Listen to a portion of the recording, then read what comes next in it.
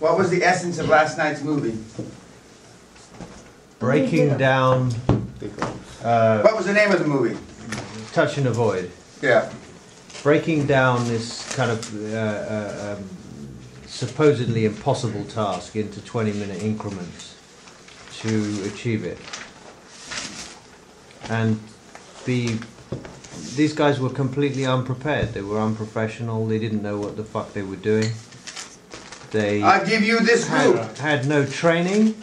I give you this group. They didn't know how to pull people out of a crevasse, which is just basic shit that they should have known how to do. And they didn't. One guy had 2 Prusik loops, which is ridiculous. No climber goes without 5 or 6 or more. You know, and he drops one and he can't climb up the rope again. You know, so. And never give up. Mm-hmm. The slide we had yesterday where it showed a guy that was almost to the diamonds but gave up too soon. I mean, I've seen in 20 years of doing this now, and before, you know, in the 20 years prior that, before I started coaching, I see a lot of people give up. And they've always got a good reason, though. My 9-year-old daughter got knocked up. My wife left me for a transvestite. There's all kinds of bullshit reasons. Always. It's never just because I'm a weak cunt and somebody had to put a bullet in my fucking head. It's never that. But that's the essence of it. Because bad things happen to good people, decent people, or even mediocre people all the time. And we often wonder, why don't bad things happen to bad people? Well, bad things do happen to bad people, and you know, Hitler, amongst others, got their just rewards, more or less. But the movie is, as Ricardo pointed out, all the things that he said, being not prepared, etc. But not being willing, not willing to give up, don't put yourself in a position to give up. I got some interesting comments about yesterday's role play. In addition to Marcus has toughened up his skin, and when he plays the banker, he takes it out on the would-be person or persons looking for finance. But the role play is probably as important a part for some of you, not all of you, because some of you are pretty smooth based on experience from over the years.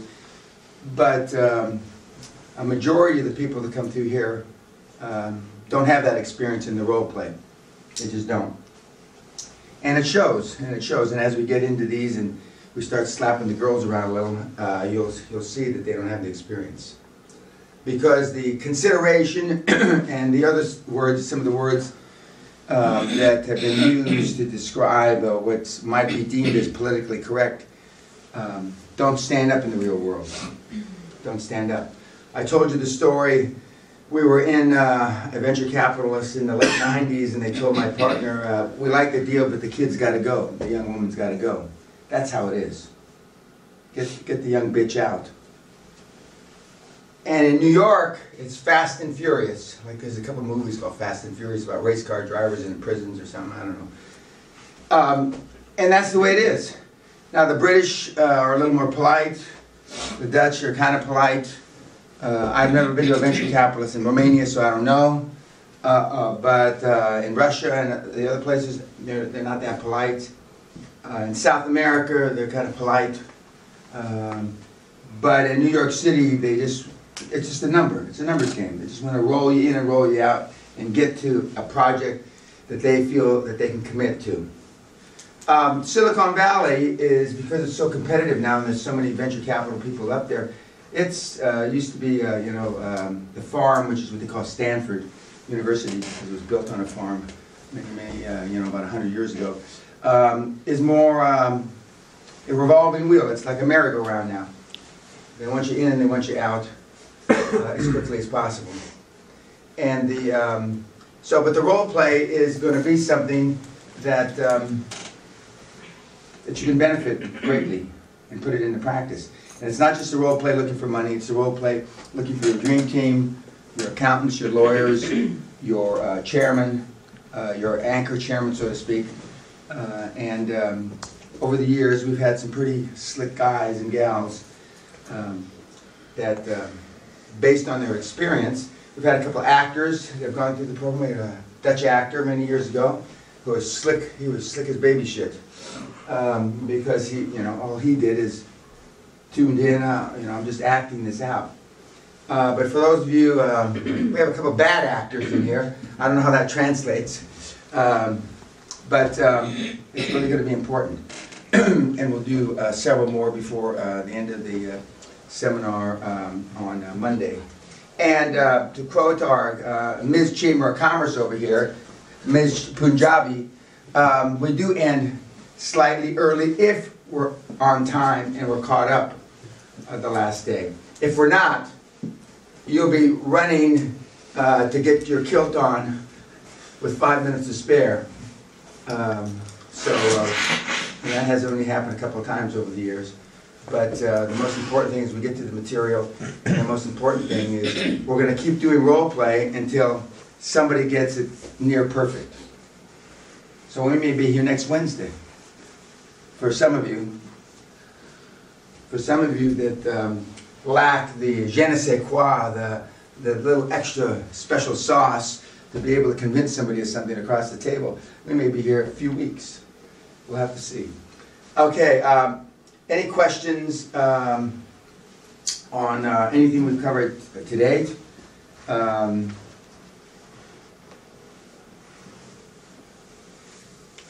Marcus told me last night that our lawyer said, pretty much our good lawyer, agreed to what we wanted him to do. And it's an interesting situation. I've alluded to it on and off since we've been going here. But he has advisors that basically are telling him, now just a minute, you can't do it. When you have a kid, oh, you can do it, you can get straight A's, oh, you can win the race, you can do this, you can do that. Well, his are, you can't do it, you're fucking stupid, why are you doing this? Because it's so far out of their comfort zone that, and they also know that if he does it, or when he does it, that he will be lost as a client. And right now, they're sucking up the tit of his fees. Very much similar to the milk cows that your dad milks every morning. And so, I mean, one of the final slides we have on the last afternoon is that when you get out of here, you have 21 hours. If you don't start making changes in 21 hours, you're not going to make changes. And when you get out there, you're going to be not only against the curve, against the wave, against conventional wisdom. People are going to have disdain for you. People are going to think that something's not right with you because you're going against everything that they've been taught all their lives. And that includes your kids, your parents, your in-laws, your lawyers, your accountants, and if I've left anybody off, them too. So another one of the last slides is it's lonely at the top. And it's an article from 2000, the Silicon Valley bubble, when the companies, high-tech companies that were selling for very, very high earnings multiple all collapsed. And there was a woman CEO who was on the front page of, I believe it was Playboy magazine. And she was an extremely attractive woman. She's wearing garters but she says that it's lonely at the top because everybody looked at her prior to her founding a Silicon Valley, a successful company, as just an attractive woman and not brains, etc. And she said that the new friends that she wasn't making, because one of the things I've already told you, friends are problems. And if you want a friend, buy a dog. The friends she wasn't making, she had to adjust herself to that non-adoration that she always got all her life. For some of you that are in a deep need of friendship, that'll be harder for you.